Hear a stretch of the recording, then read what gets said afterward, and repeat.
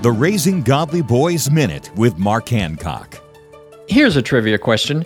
Which state has the most lighthouses? If you answered Michigan, you're absolutely right.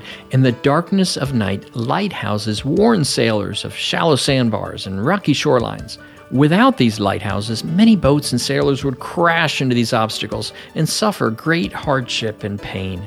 In many ways, you serve as a lighthouse to your son. As he sails through life, you are in a key position to warn him of unseen hazards. Use your personal experiences to point him in the right direction. But make sure you also emphasize the importance of God's Word. The Bible offers your son practical guidance in navigating the seas of life. Help your son stay on course. For more information and parenting resources, visit Trail Life USA or RaisingGodlyBoys.com. Learn more at RaisingGodlyBoys.com.